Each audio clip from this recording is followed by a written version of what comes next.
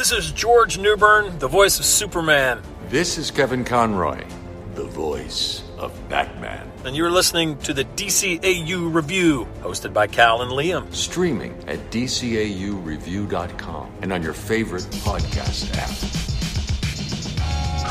Batman, Superman, Wonder Woman. And that's just the tip of the iceberg. Wait, he's very fast. Yeah. The world's greatest team of heroes has finally come home. Home sweet home. To Justice League. Not so fast. All them heroes is in the house. Just watch. This episode is brought to you by Visit Williamsburg. In Williamsburg, Virginia, there's never too much of a good thing. Whether you're a foodie, a golfer, a history buff, a shopaholic, an outdoor enthusiast, or a thrill seeker, you'll find what you came for here and more. So ask yourself, what is it you want?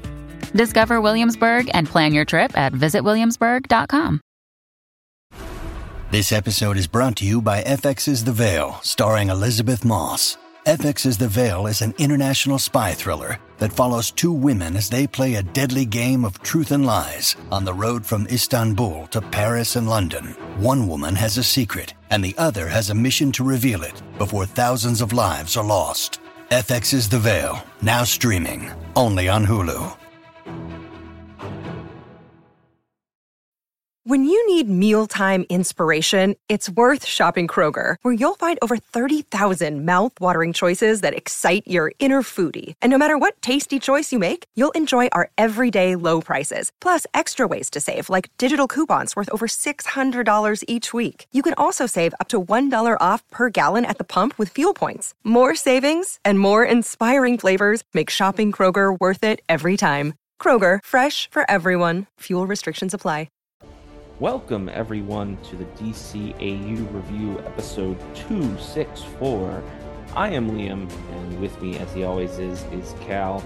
Cal, as we chatted about at the end of last week's episode, the Flash movie, the much maligned and turbulent Flash movie is finally just about to hit theaters in a week from now or so, less than a week from now.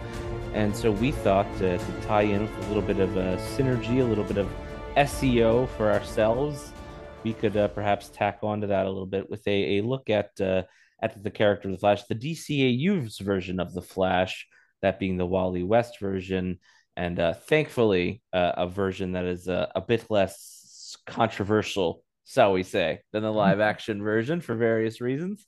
But yes, we are here with yet another one of our character spotlight episodes.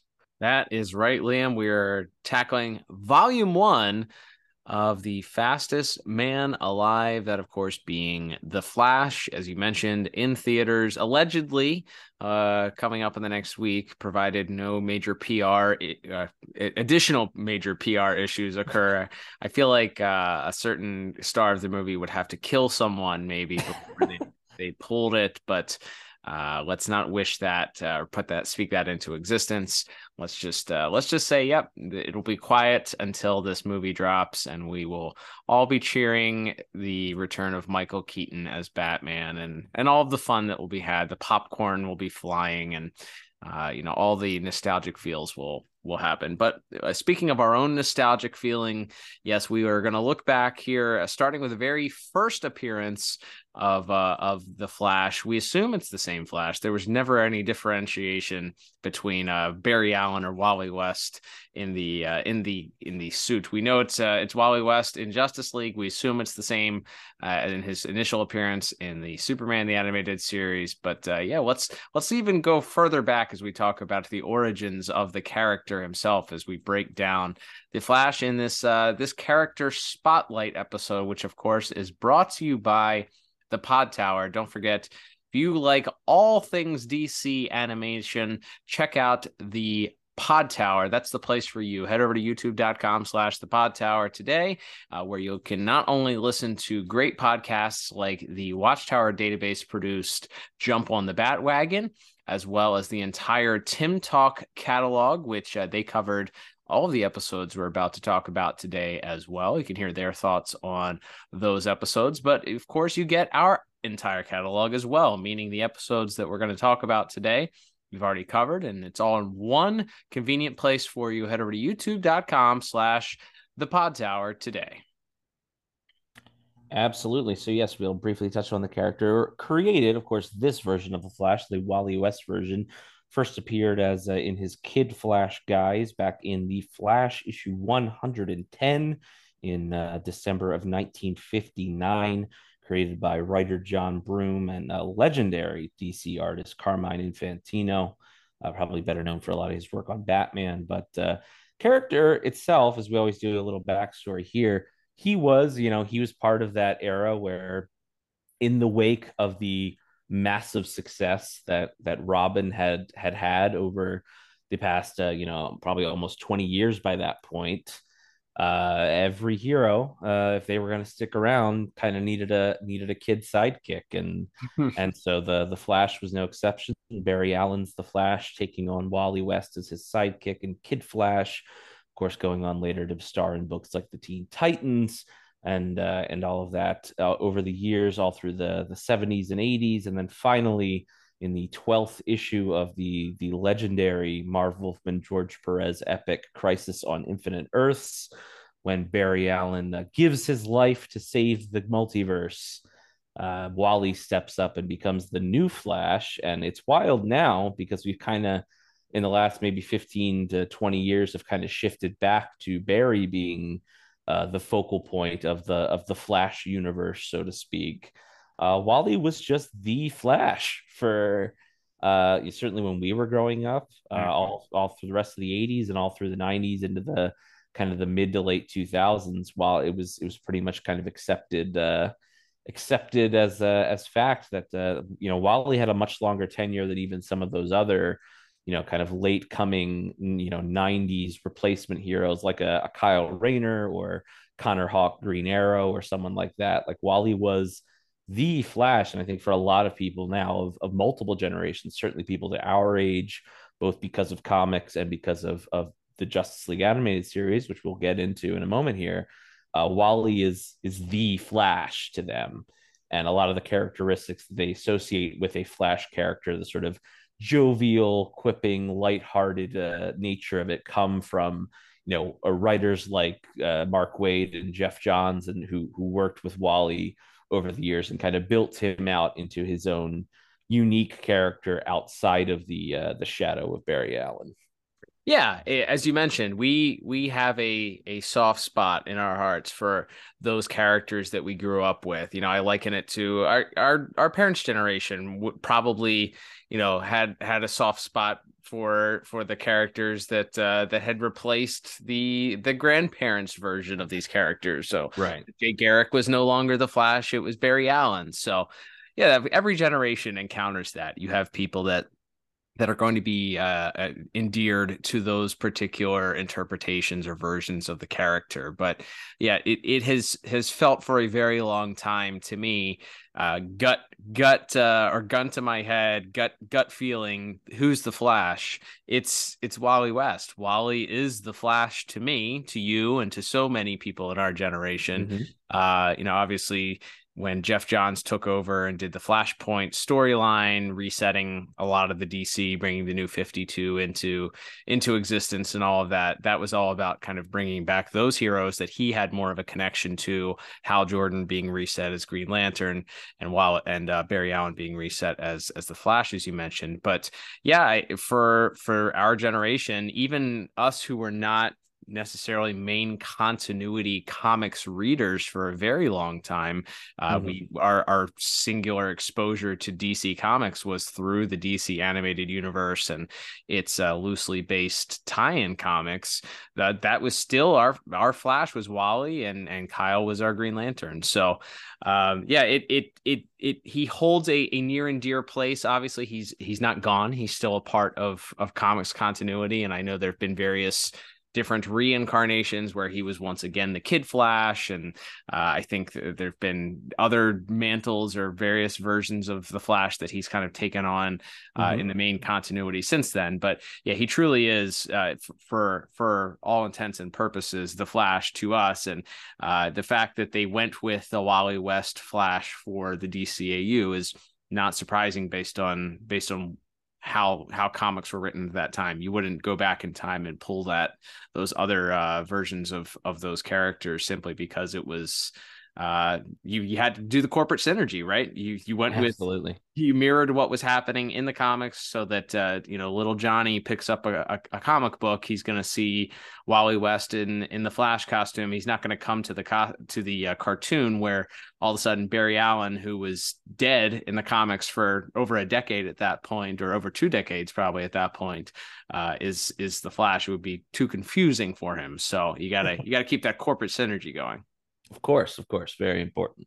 There's one thing that we will always stand by on this show is corporate synergy and brands. We're big brands guys. That's our absolutely. I haven't done a new t-shirt in a while. I think that's we love brands is our the next piece of merchandise that you can pick up at the DCAU review shop. Love that. But yes, Cal, we will get breaking into the DCAU appearances of the Flash, and it's kicked off with Superman the Animated Series episode entitled Speed Demons, an episode which features the archetypal classic story that has been told and retold over the years in several different comics, several different mediums. In fact, the classic Superman racing the Flash to decide who once and for all is the true fastest man alive. This is going to be great.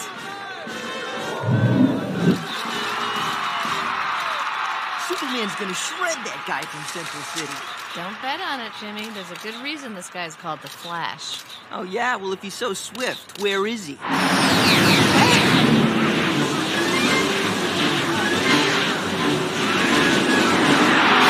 Sorry I'm late. Just woke up 2 minutes ago.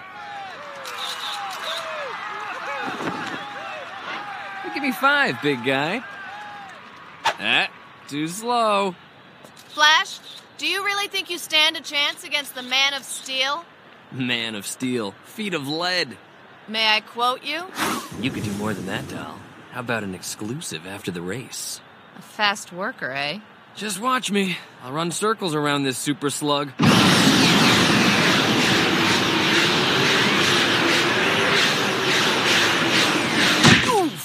Save it for the race. And along the way, they run afoul of a disgruntled man with a special magic wand that allows him to control the weather. A wizard, if you will, who wreaks havoc not only on Superman and the Flash, but on kind of all over the city of Metropolis and all over the world as he attempts to sort of hold the world for ransom via this weather machine that he has, where the Flash, who I think in this appearance is a bit more one note, as you know, he's a guest star. He's not quite as fleshed out yet. He's very impulsive. That's kind of the theme of the episode, that he just wants to kind of go in guns blazing, whereas Superman is a bit more measured and is a little bit kind of put off and annoyed by the impulsiveness of the Flash. But ultimately, they put aside their differences. They link up. They're able to stop the Weather Wizard in a good old-fashioned team up, and then for good measure, after dropping the Weather Wizard off in prison, they decide this time not for any cameras, not for any big events or charity. They're just gonna, for the fun of it, as we end that episode, they're gonna decide, well, once and for all, who is the real fastest man alive. An answer that, as far as I know, we never really get answered officially, though most interpretations of these characters would give it to the Flash, I think. Yeah, it's interesting because this was an idea obviously that did not originate with the DCAU. I believe Superman number 199 holds that distinction for the first. We're going to have a race between Superman and the Flash occur. So we go back to the late 1960s when this idea came to fruition initially.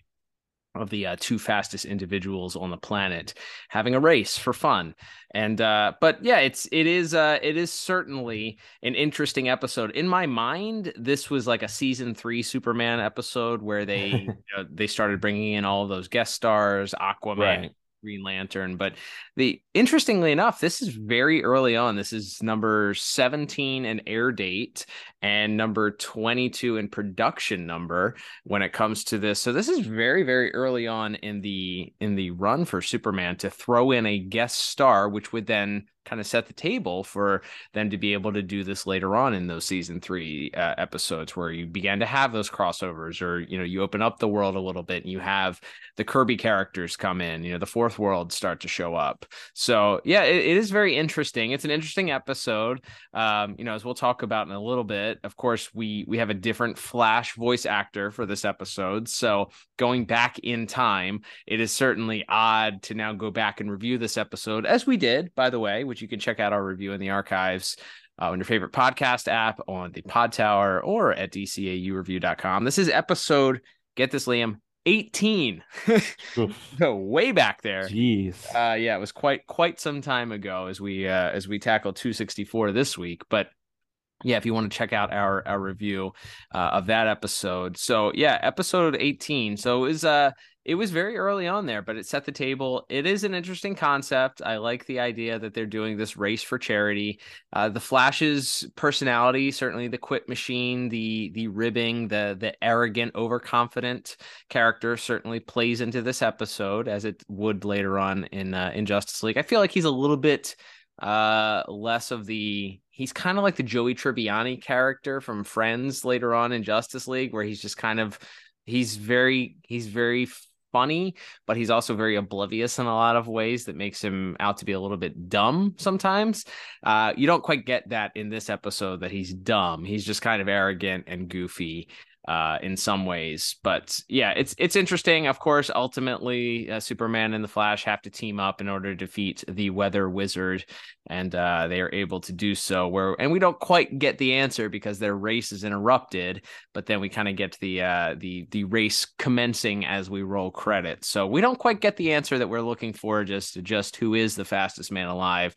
But it's a fun episode. I liked, obviously when we see this for the first time, we'd only ever seen Batman prior to this, Batman and Robin, obviously the Bat family.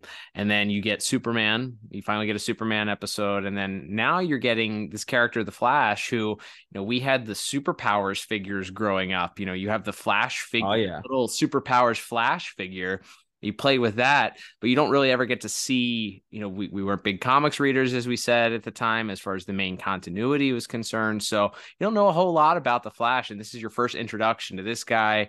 The Weather Wizard, based on, some comic covers that we had seen with appearance in Detective Comics. So, of the Weather Wizard, but now you get to see these characters fleshed out in action. So I think for those reasons alone, you start to open up this DCAU world and involve these big seminal DC characters. It's important for that reason, and it's a fun one to revisit, and one we might revisit in the future, I'd say. Absolutely, definitely one. We joke on and off the air quite often about how many Superman episodes we kind of burned through in our early days of our podcast, and didn't probably give a lot of them the full attention they deserved. So yes, there may be some re-reviews in our future for episodes like Speed Demons. Certainly look forward to tackling that in more depth in the future. But moving on from there to our next appearance on screen for The Flash is, of course, the first season of Justice League, which will be running down the rest of that whole entire season for our volume 1 of this character spotlight here. And Flash has a distinction as the only member besides Batman, Superman, and Jean to actually be in all 3 episodes of Secret Origins, the pilot episodes of Justice League, because he's on like a little news interview in part 1 where he's chatting it up as Superman begins to disarm the world's nuclear bombs. Good evening. This is Snapper Carr reporting. It's been 6 months since Senator J. Allen Carter's dramatic disarmament plan was ratified. While Superman has been working around the clock to disarm hundreds of deadly warheads, public support for the plan has swelled. Superman rocks! Yet some remain skeptical. Hey, the big guy's heart's in the right place, but give me a break. I'm the fastest man alive. And even I can't be in 5 places at once.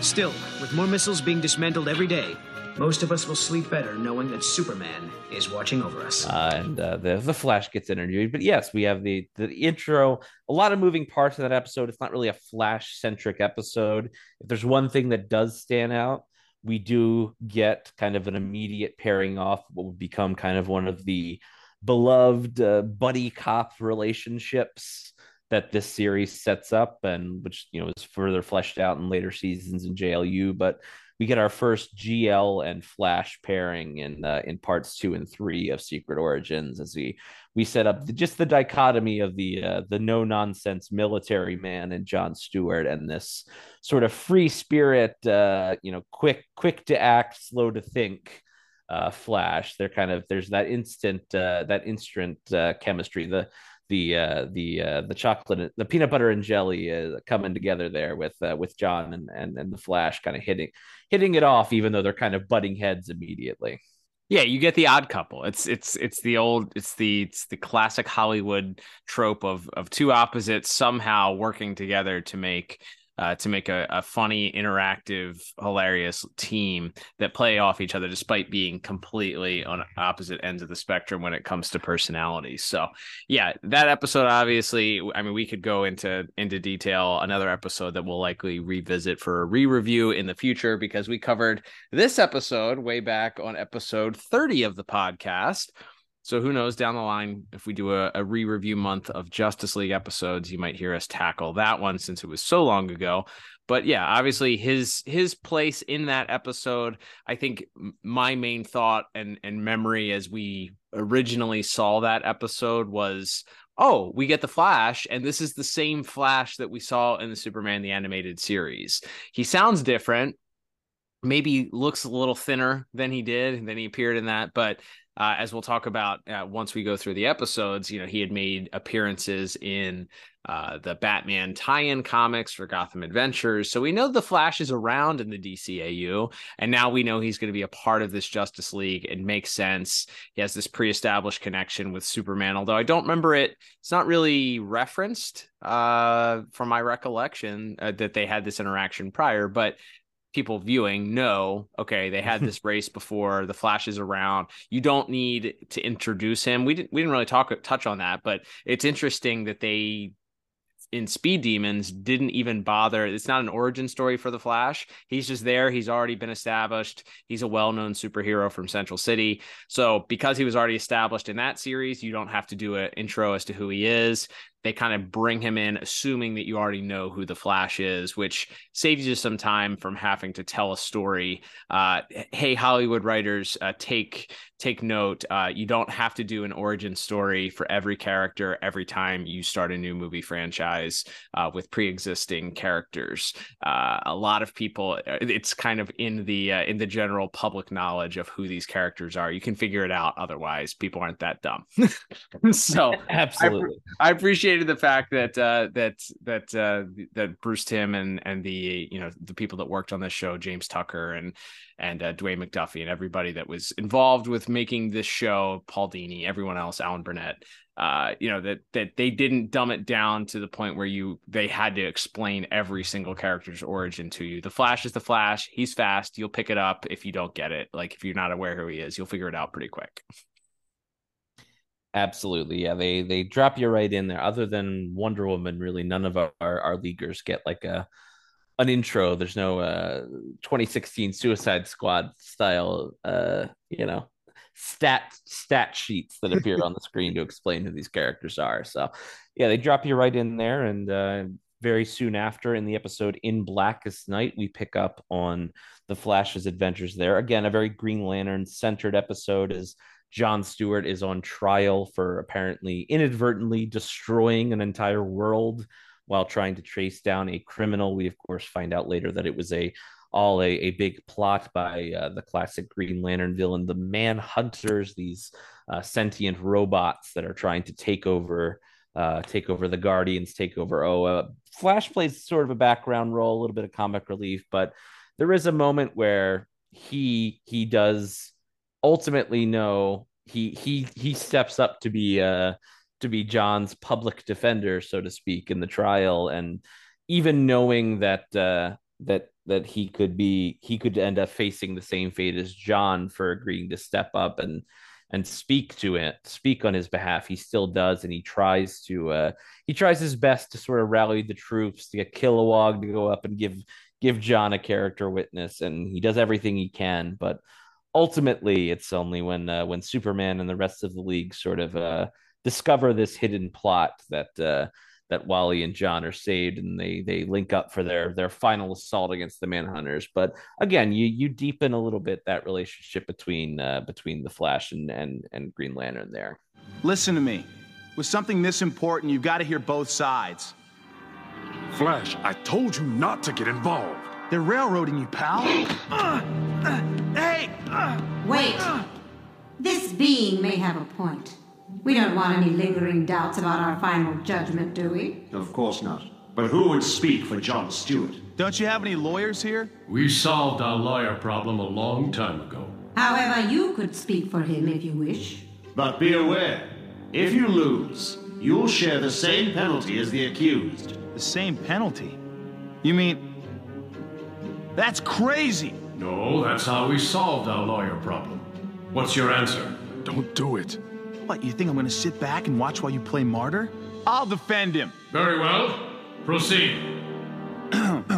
Right, sure. But first, I'd like to say a few words about habeas corpus. Yeah, habeas corpus. And ipso facto, and phi beta kappa. Yeah, absolutely.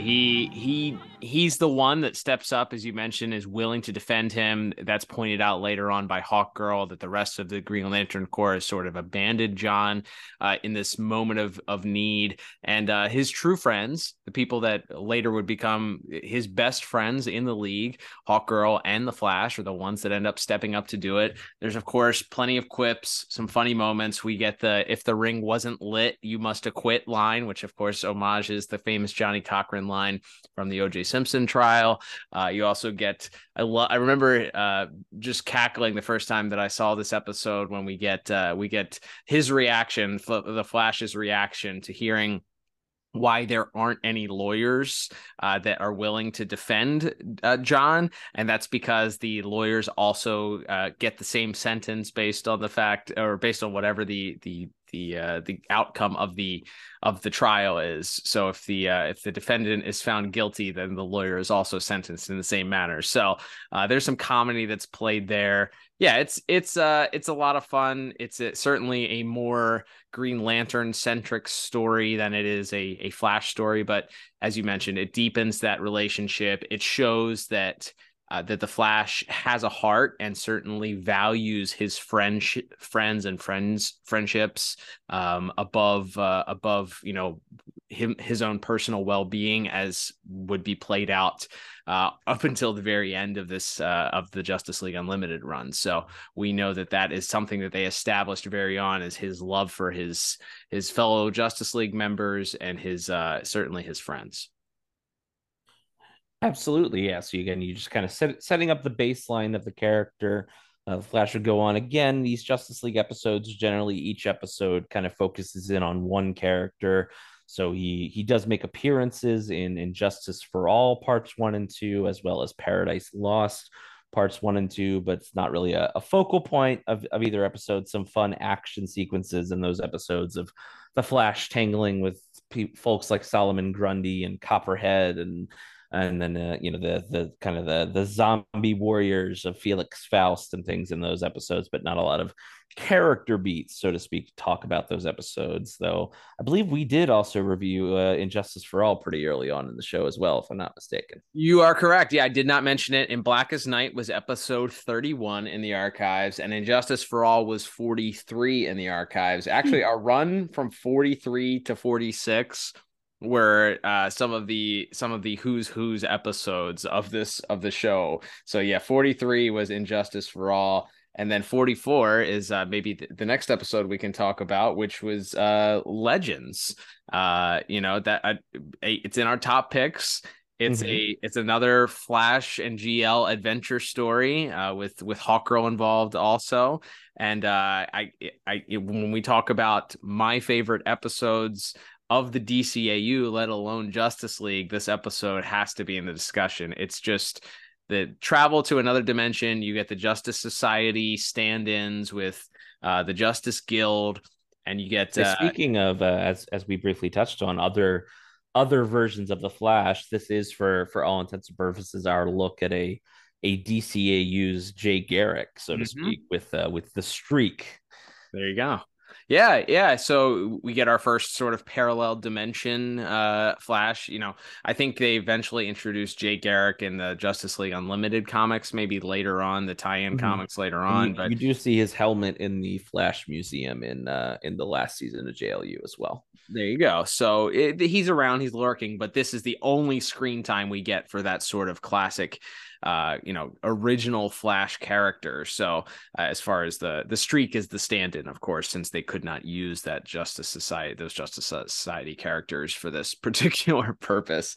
But it's one of my favorite episodes ever. It's so heartwarming. I love the interactions that the Flash eats up living in this like stereotypical 1950s sitcom world of like ice cream men. It's like he went to Mayberry in the Andy Griffith Show, and he's embracing it. He's calling the classic Silver Age villain homages different names, and loving Black Siren, who of course is a stand-in for the Black Canary, and he's not even asking the question of why they're there, what they're there for, how they get home. He's just embraced his role. He's just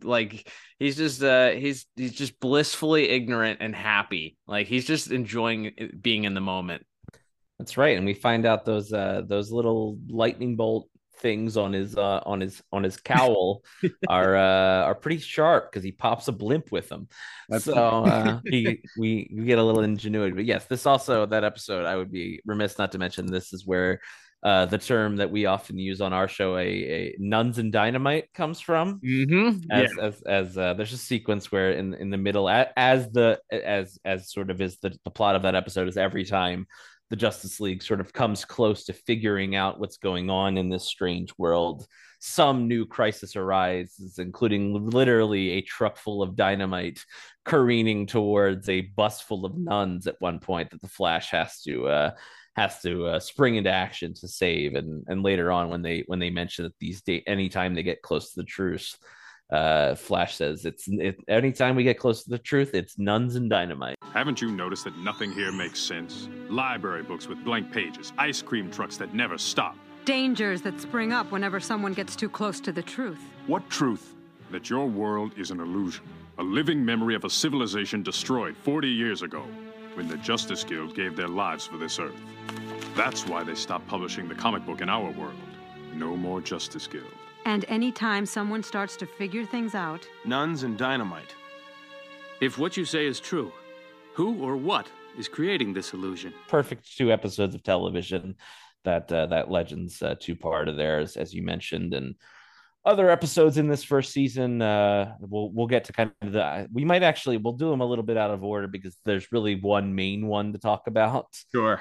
So we'll save that one for last. But elsewhere in the season, he appeared in, of course, Fury parts 1 and 2, which of course features the rogue evil Amazon Arisia unleashing a man-killing poison on the world. Of course, Flash, along with the rest of the male leaguers, put out of commission by this poison, leaving kind of Wonder Woman and Hawkgirl left to team up and save the day and save the world at the end there.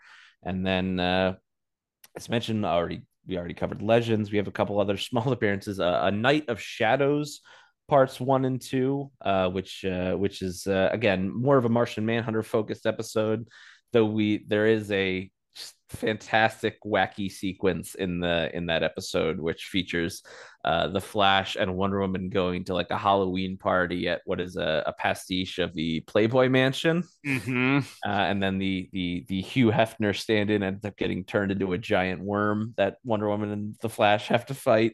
It's a very wacky side quest to the main episode, which of course features the Martian Manhunter and Etrigan and Morgan Le Fay and all this mystical stuff. But like I said, in the middle of it, we just have this little wacky side quest where the Flash and Wonder Woman go off to the Playboy Mansion. So that's kind of a fun little side quest, and again, a way that we would see, I think, especially as it went on, where we could work in these little quirky character beats in the midst of these sort of epic and dramatic comic book action storylines.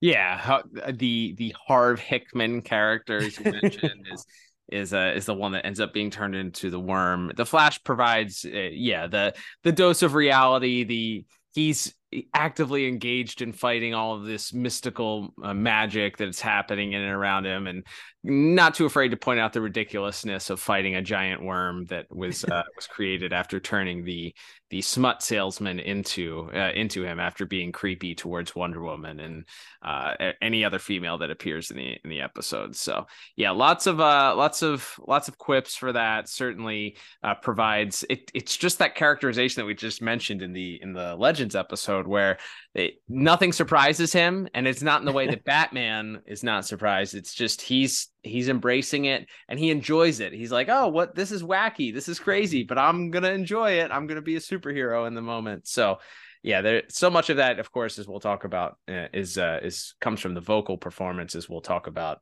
in a little while here. But yeah, that episode of Night of Shadows, you can hear that's episode 45 on the podcast. If I did not mention it, Legends is episode 44. And I think we only have like two more notable first season appearances that we've actually covered so far. Absolutely. And we'll mention there the season 1 finale of Justice League being the epic Savage Time 3-parter.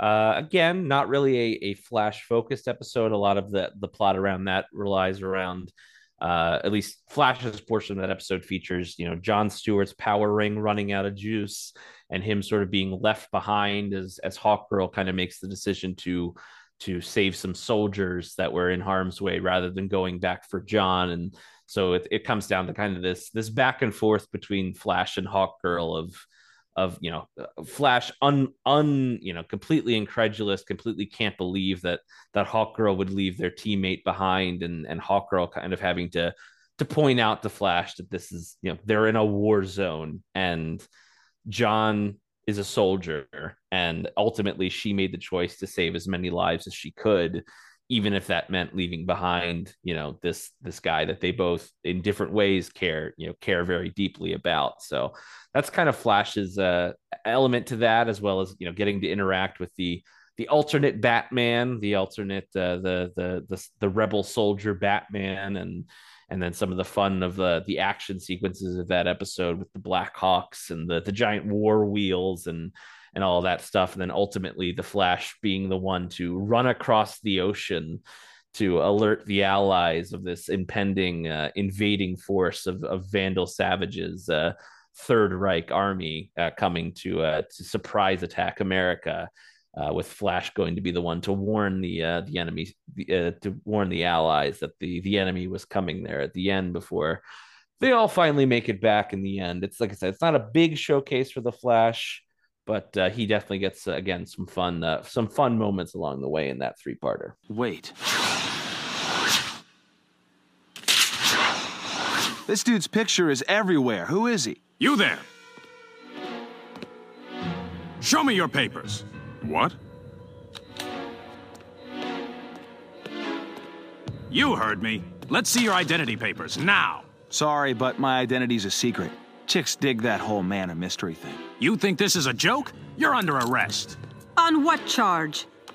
Out of the way.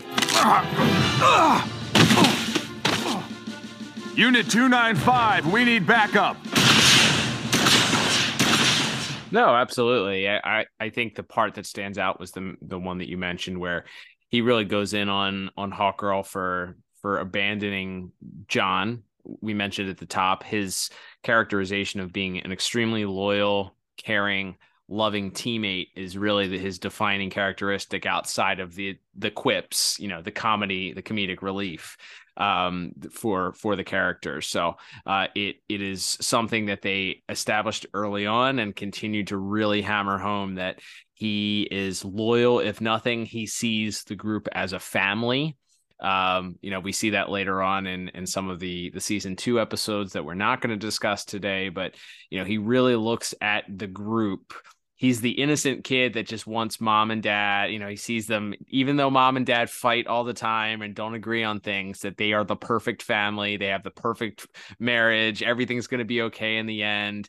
So he really does have this bright, sunny disposition when looking at things. But his sort of shock that Hawkgirl would leave John behind enemy lines without a weapon to defend himself is sort of the defining moment for that part 1. And I think somewhat adds an additional dimension to him of not just being the quip guy. It creates that idea that he does care. He does really see the people that he works with as more than just coworkers. He sees them as that familial type relationship. So yeah, you get to just sort of again deepen that relationship that he has with John, especially.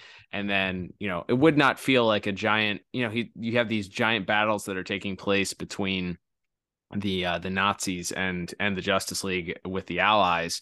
It would feel strange that the fastest man alive was not there on the ground. Him saving the different soldiers when they first encountered the war wheels, and then, as you mentioned, him playing this sort of Paul Revere in this section of warning the United States and the Allies that the invading forces were on their way, so that they can meet them and send them packing was only fitting for him, the fastest man alive. So yep, it's a good episode overall. Obviously, that's one of the most legendary episodes, the first 3-parter.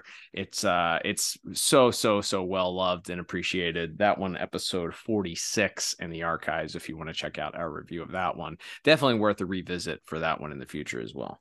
Absolutely. And as mentioned, we don't really cover the Justice League episodes in exact air date order or production order. So we actually just more recently covered the last episode we'll talk about in season 1 of Justice League that we're going to be talking about today, that being the Brave and the Bold parts 1 and 2, because this is the Flash spotlight episode for this season. Not only does it introduce probably his most famous rogue, that being Gorilla Grodd. It's kind of a whole Flash centered plot where they kind of dig into the idea of him as this very impetuous, act without thinking guy, and how ultimately, and in the end, he outsmarts the super genius to save the day. Again, you have that buddy cop relationship with him and John, but ultimately it's the Flash himself who outsmarts the smartest guy in the room.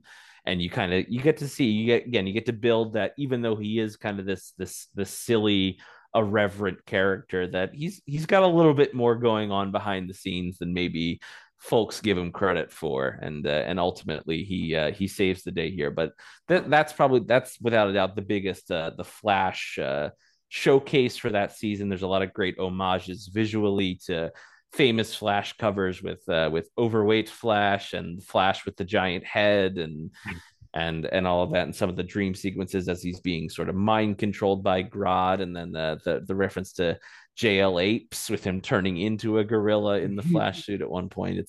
He kind of goes through the ringer as he gets mind controlled all throughout part 1 of that episode, and you're kind of putting together the mystery while also explaining this wacky Gorilla City concept. And then ultimately in part 2, as the rest of the league kind of deals with these missiles that are being fired towards Gorilla City with GL and then the other Justice Leaguers on the ground in Gorilla City trying to stop them. In the meantime, it comes down to just the Flash and his benevolent gorilla pal Salivar as they have to face down Grodd on their own, and Flash rises to the occasion. So it's a fun little episode to maybe not only do a bunch of fun Flash stuff, and homages to stuff from the Flash comics over the years, but ultimately also, deepen the character a little bit more to see that, he isn't, he's not the smartest guy on the team, but he's not a complete idiot either. Like he's not so one dimensional as maybe he seemed when we first meet him.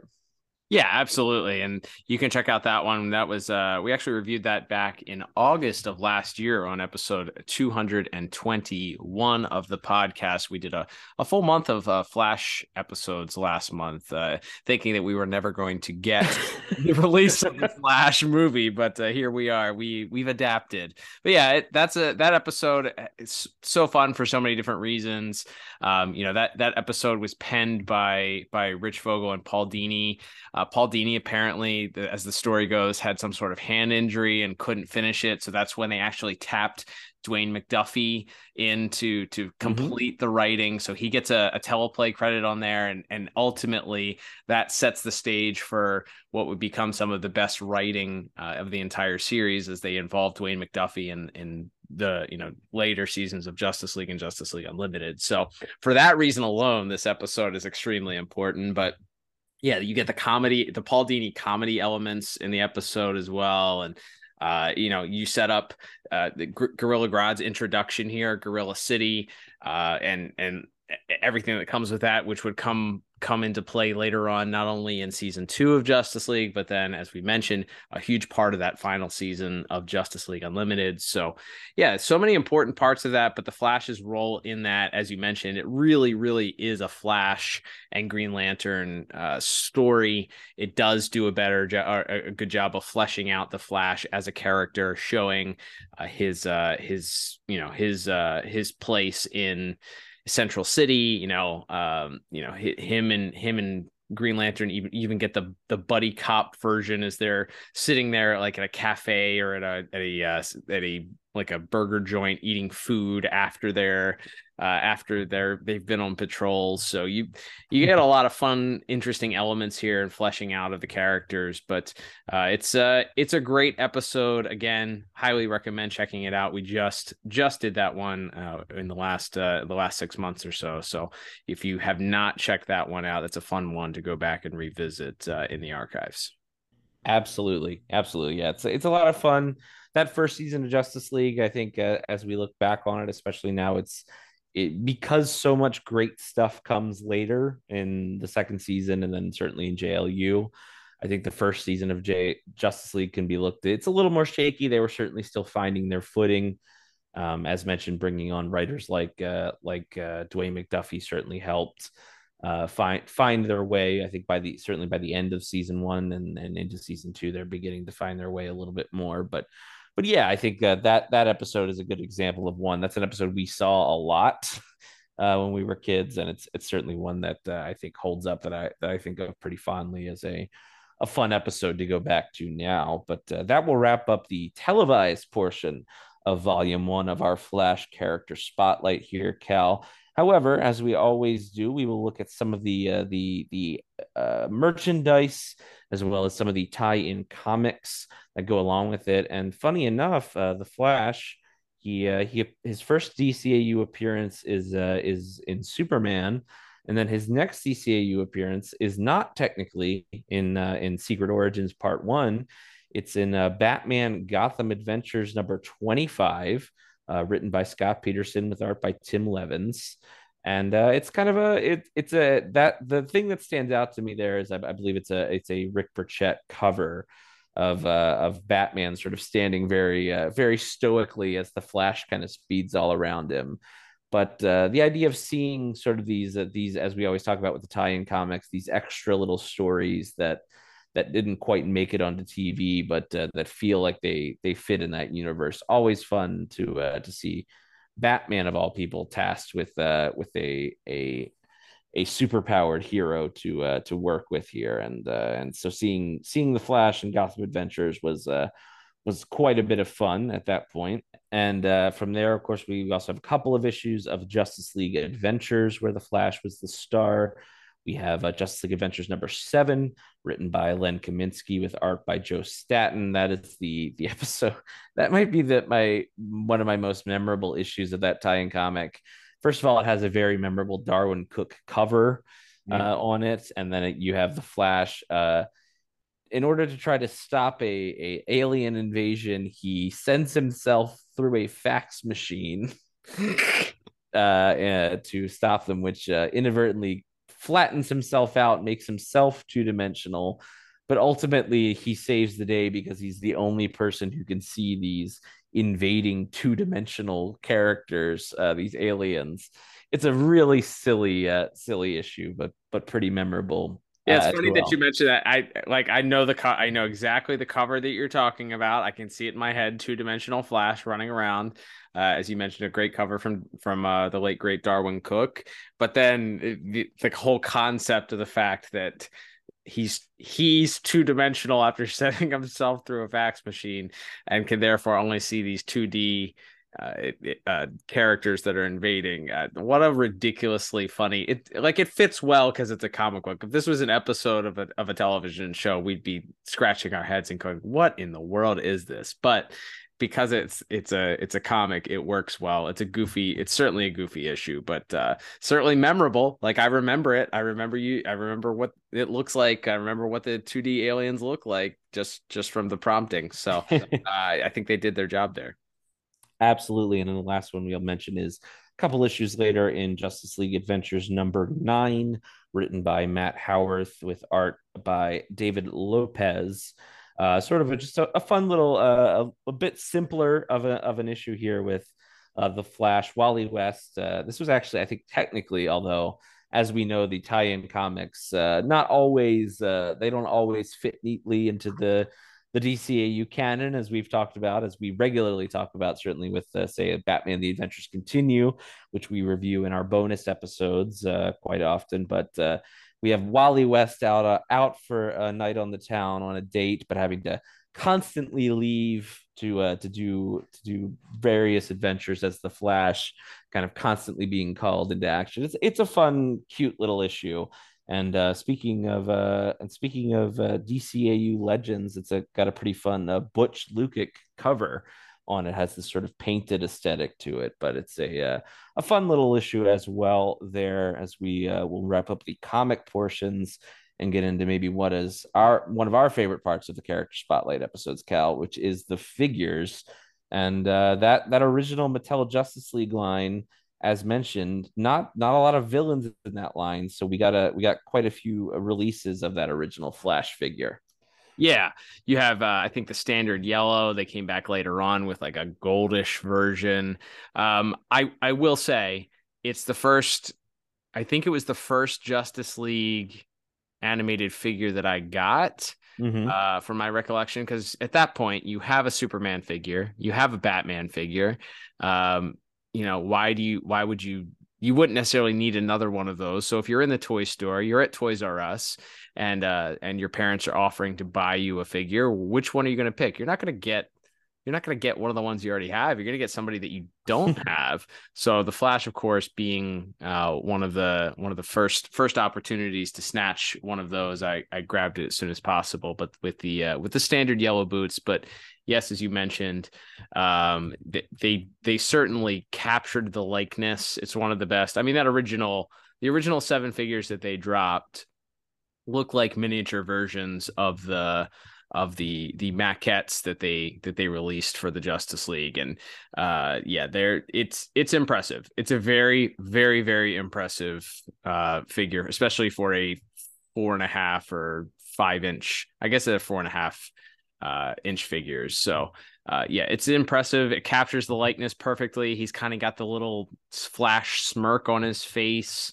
The colors were maybe a little too muted on the original release. He doesn't quite have the bright crimson red on the costume that would be later corrected in some of the subsequent releases. It was also hard. He has got 5 points of articulation, so his arms can move up and down, his legs move up and down, and his head moves, but can't really get him into a running pose, so he's just kind of standing there. So you kind of had to use your imagination a little bit more than you would have done so with some of those later releases where they allowed you to bend his arms and legs. But it definitely captures that Bruce Timm style of artwork. Certainly looks like the model sheet, whoever was responsible for the Flash model sheet, captured perfectly in this 3-dimensional form. So hard to beat that version of the character. But he wasn't. Again, they did some re-releases, as you mentioned, where he had some extra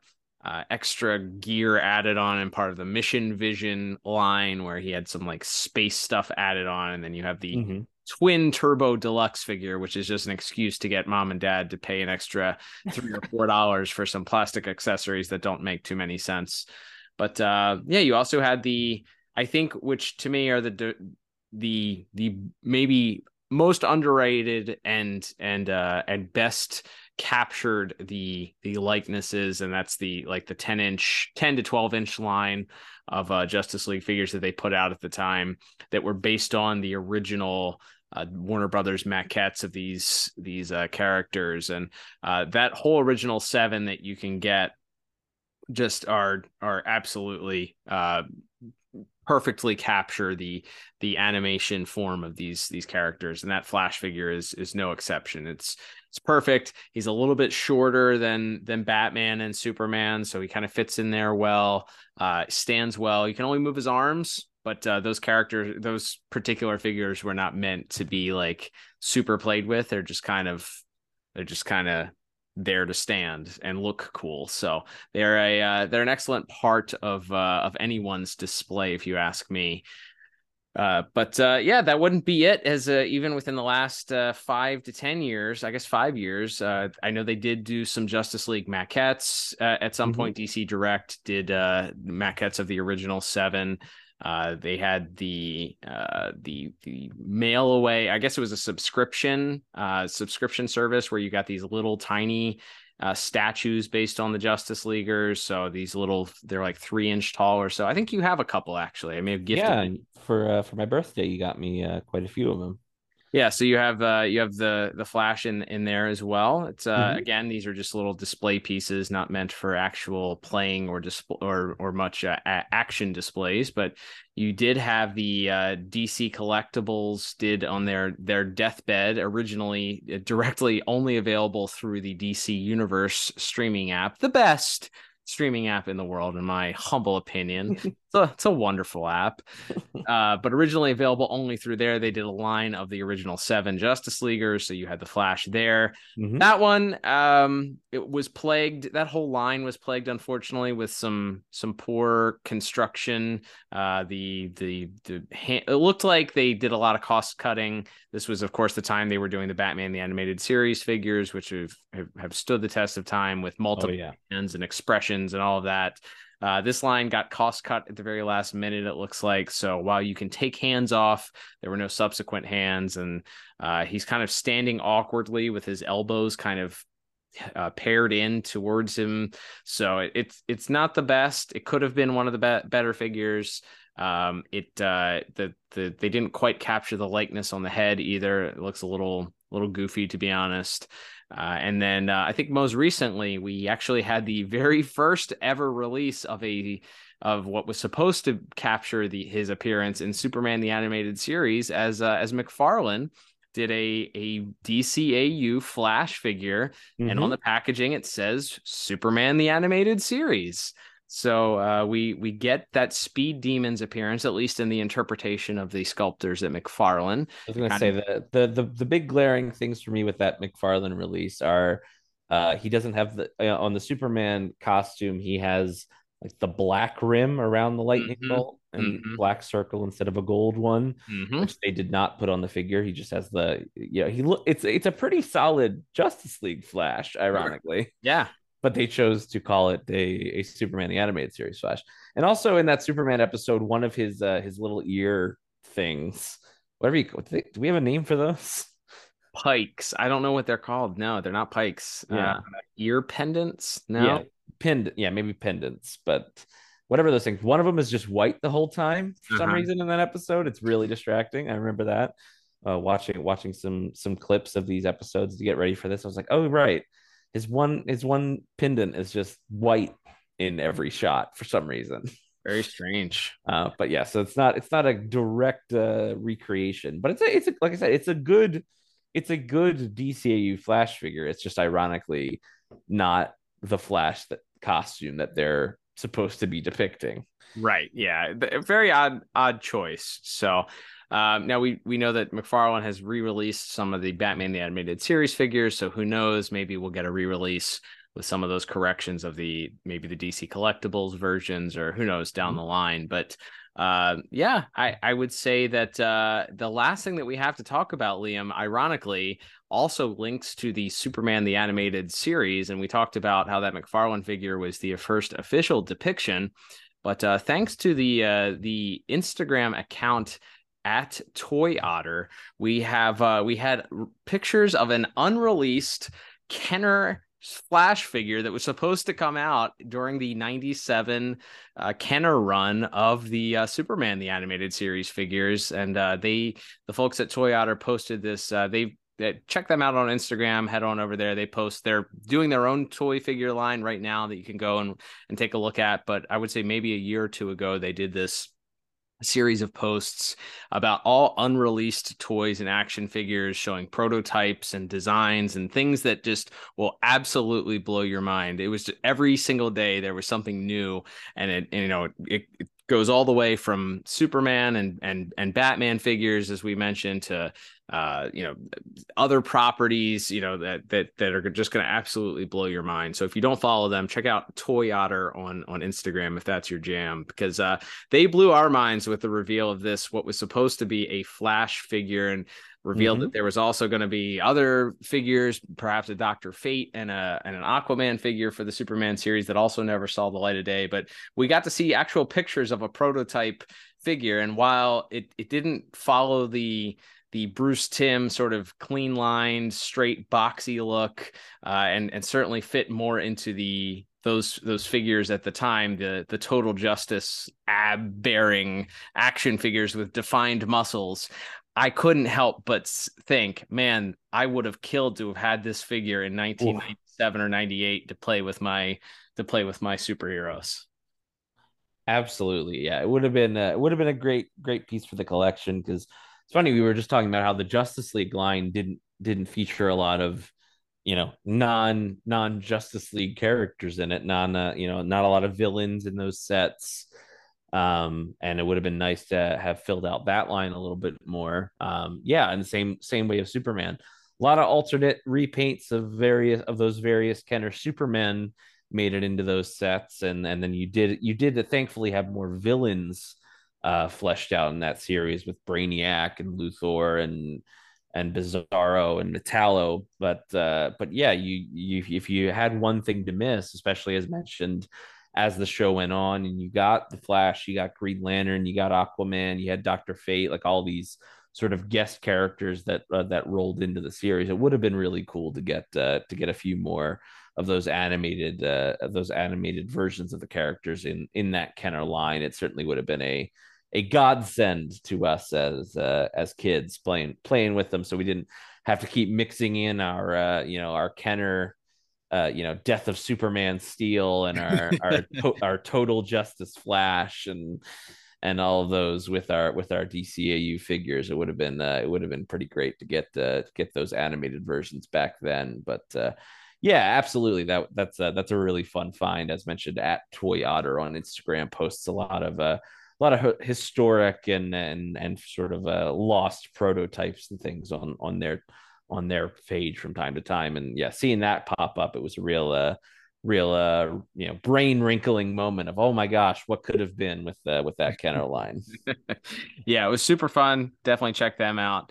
And yeah, make sure you tweet at us or send us a message on Instagram if you had any of these figures when you were growing up. As we mentioned, we had to use the Total Justice Flash for a very long time for our DCAU Flash until the Justice League line hit. So yeah, lots of good representation, especially of this particular incarnation of the Flash. I think if I had to pick my favorite, as I mentioned at the top, it's hard to beat those 10-inch figures just because they capture the likeness so well, even if you're not playing with them. Nowadays, as a display piece, think about it. Those were like, I think at the time they may have been $15, maybe $12 to $15 figures, and you're basically getting what nowadays, if you had to pay for that representation of those characters, and let's just say even in PVC form, I'm pretty sure Diamond Select charges like upwards of $50 to $60 for plastic maquettes now. So at the time, and you can still pick them up, they're pretty relatively inexpensive. So they're a good focal point for a DCAU collection or a Justice League animated collection, or even if you don't have a particular collection, you just want good representation of the Flash. It's a great piece, and it's probably my favorite. You got a favorite to pick? Yeah, I'd probably just go with that original Justice League Mattel, first one there. I think it's just because that's the one I remember playing it so much that the joints got loose, and thankfully, we'll get to those JLU lines down the road. But eventually, we had more Flashes and Supermans and Batman than we knew what to do with when it came to, because of those 3-packs that came out in the JLU lines. But yeah, at the time when we first got a hold of that original Flash from the first series, where each character except for Hawkgirl got a release, and they all had the interconnecting stands that came with the figures. So lining them all up together with that Flash was pretty good. So that's kind of the one that sticks for me. But yeah, those 10-inch ones are immaculate. Like it's something that like it's very similar to these statues they made for the Warner Brothers Studio store. You actually got me the Tim Drake Robin one for a gift a few years ago. Just very clearly, very directly modeled off of like the model sheet, and just done at such a high level of quality for what was a retail shelf doll at the time. It's just, yeah, you're not going to see that level of quality in a figure that size for that price point ever again. So yeah, hard to beat those 10-inch ones as well. And I think we touched on it briefly, but as we begin to wind down here, Cal, we'd be remiss not to mention the voice actors behind the Flash. And of course, most famously, we have Michael Rosenbaum, Lex Luthor himself in Smallville, and several other projects, podcast aficionado now.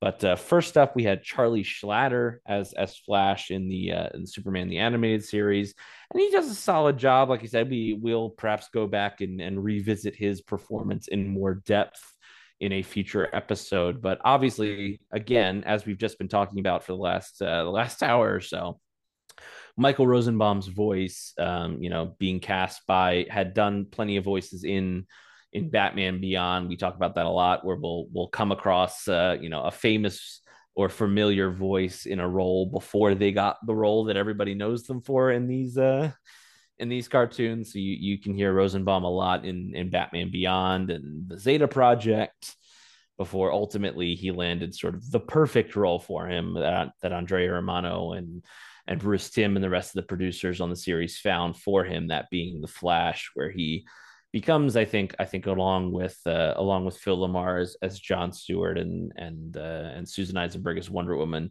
he gets to sort of make a new character for that series, and ultimately and very quickly sort of becomes the iconic voice actor for that character, where it's a hard act to follow, I think, as anyone who has voiced the Flash since probably knows very well. So, needless to say, we sing his praises quite regularly on the show, so we don't need to go too in depth. But we'd be remiss not to mention just like the element of that playful and energized nature that Michael Rosenbaum is always, as talented of an on-screen actor as he is, was kind of just born to be a voice actor as well. And it's as we've talked about, not every television or film actor can transition to voice acting, and vice versa. So somebody as versatile as him finding that role and just excelling in it is always fun when we get to talk about a Rosenbaum Flash episode.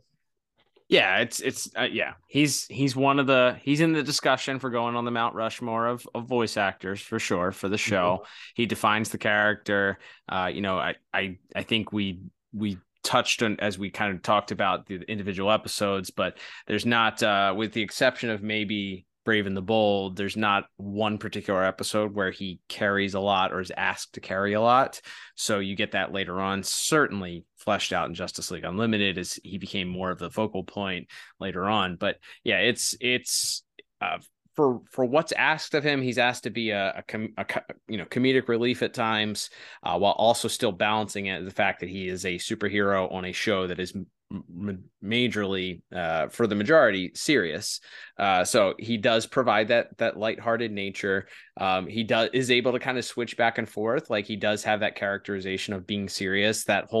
His whole persona in the Savage Time is he's not like cracking wise and having a whole bunch of quips after he realizes the serious nature of the mission that they're on. Once he realizes they're back in time and the Nazis are winning, it's pretty much all business for the most part. So yeah, he's unsurprisingly a very dynamic actor. He's an incredible part of the DCAU for the various different roles that he played, but this being his defining role, he is the Flash to me, to you, to so many people.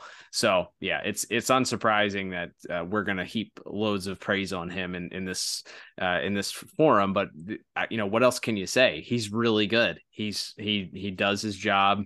He provides the comedy that's necessary, and this is at a time where he was also playing the serious Lex Luthor character on Smallville, as you mentioned. So it's to be able to differentiate and be able to be that super serious, mean, villainous character on television if you're watching Smallville, but then you come here and he's able to put on a completely different tone and come across, and there doesn't seem to be any bleeding or crossover. Like, there's no confusion of character in my mind. Like, they're two separate people. They're two separate characters. It's not like, oh, that's Lex Luthor or, oh, that's Flash. And they would play upon that later on, obviously. But yeah, he's really good. We could talk about this for another 20 minutes, but we won't. Yeah, we'll have to save some additional Rosenbaum praise for future episodes of Justice League and JLU, as well as, of course, the next volume of the Flash Character Spotlight. And as we get closer to wrapping things up here, Cal, we will touch briefly on the music. There is sort of a brief Flash theme. It doesn't feel like there's one consistent theme throughout the series the way there is for Green Lantern or Wonder Woman, or certainly not Superman and Batman, which follows those characters through multiple series. But there's kind of a Flash theme that plays. It's actually got some of the earliest adoption in Justice League, at least, of electric guitar music brought in by our dynamic music partners of Lolita Ritmanis, Christopher Carter, and Michael McQuistion. I think you can hear it pretty evidently in the not only in Brave and the Bold parts 1 and 2, but it's kind of brought back in the episode of season 2, Eclipsed, as well. There's kind of a sort of a little bit of a rocked out theme for the Flash, usually when he's in a bit more of a chase sequence going on, which certainly that happens quite a few times in Brave and the Bold. So not necessarily the most identifiable theme that I think we have, and part of that also goes back to not all of the music of Justice League and JLU has been released on its own soundtracks, so it's a little bit harder to always parse out a theme for that character when it isn't maybe as obvious. But I feel like it's more of a Flash's theme is more of the tempo than it is like the actual notes being played. It's more of the vibe and the speed of the music that comes in with Flash.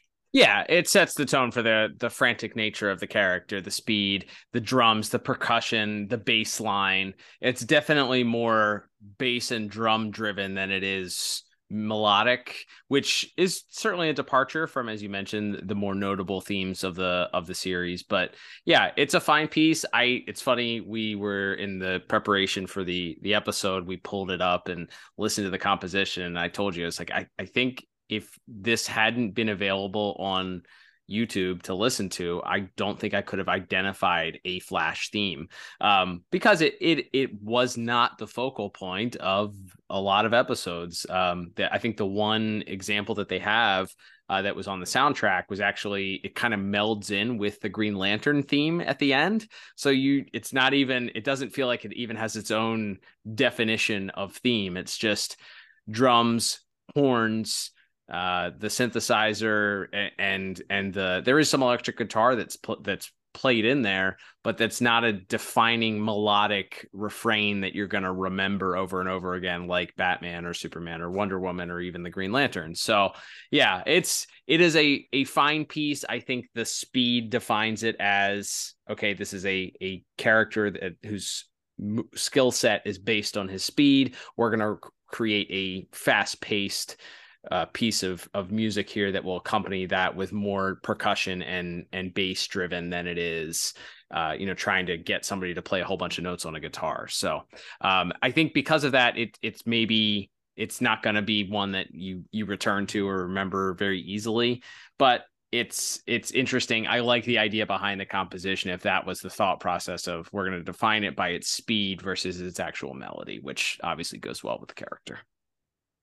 Absolutely. And as unsurprisingly, the great work on display from the dynamic music partners on music there. Cal, we will begin to wrap it up for this volume 1 of this Flash character spotlight. We'll be back, as mentioned, with a volume 2, possibly a volume 3, based on all of the appearances in season 2 and certainly JLU as well.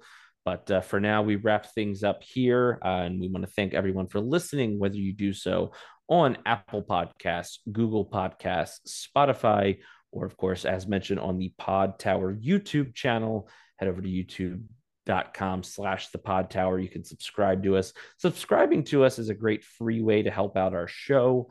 And you can also leave us a review, give us 5 stars on the podcast apps, give a like to the YouTube videos. We appreciate it. If you'd like to support us more directly in a financial way, there are a couple of ways to do so in the show notes. There's a little donate button where you can just buy us a coffee, throw us a couple bucks. We always appreciate that. It's very, very humbling that anyone would choose to do that, but we always appreciate it.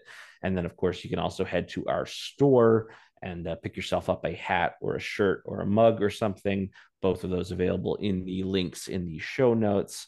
And Cal, as we continue on to next week, this is technically, believe it or not, still a Superman month, and we will be heading back to Superman the Animated Series next week. That is right, Liam. We are back on track here, as we mentioned at the top, with our finite amount of content left that we haven't already reviewed. We are going to be tackling one of our final new reviews of Superman the Animated Series, and it is the wrapping up of the Bizarro trilogy, as I would call it. And that is tackling the final encounter that we get, at least on Superman the Animated Series, with Bizarro. But of course, there is a wrinkle, in fact, as we are once again bringing back another recurring character, that being, of course, Mr. Mixius Spitlick, as we are going to tackle the episode Little Big Head Man. And an episode, again, that I recall seeing quite often, and is probably one of the more comedic episodes that we're going to cover with our remaining content here. So it'll be an interesting one, to say the least. That's right. Heck of an act to follow with that original Mixie Spitlick episode. It's just Indeed. One of the most irreverent and bizarre episodes of television that Paul Dini ever wrote, and think of the brown mat covers. But we'll definitely look forward to covering that next week, Cal. But until then, I'm Liam. And I am Cal. And we'll talk to you next time on another episode of the DCAU Review. Bye-bye.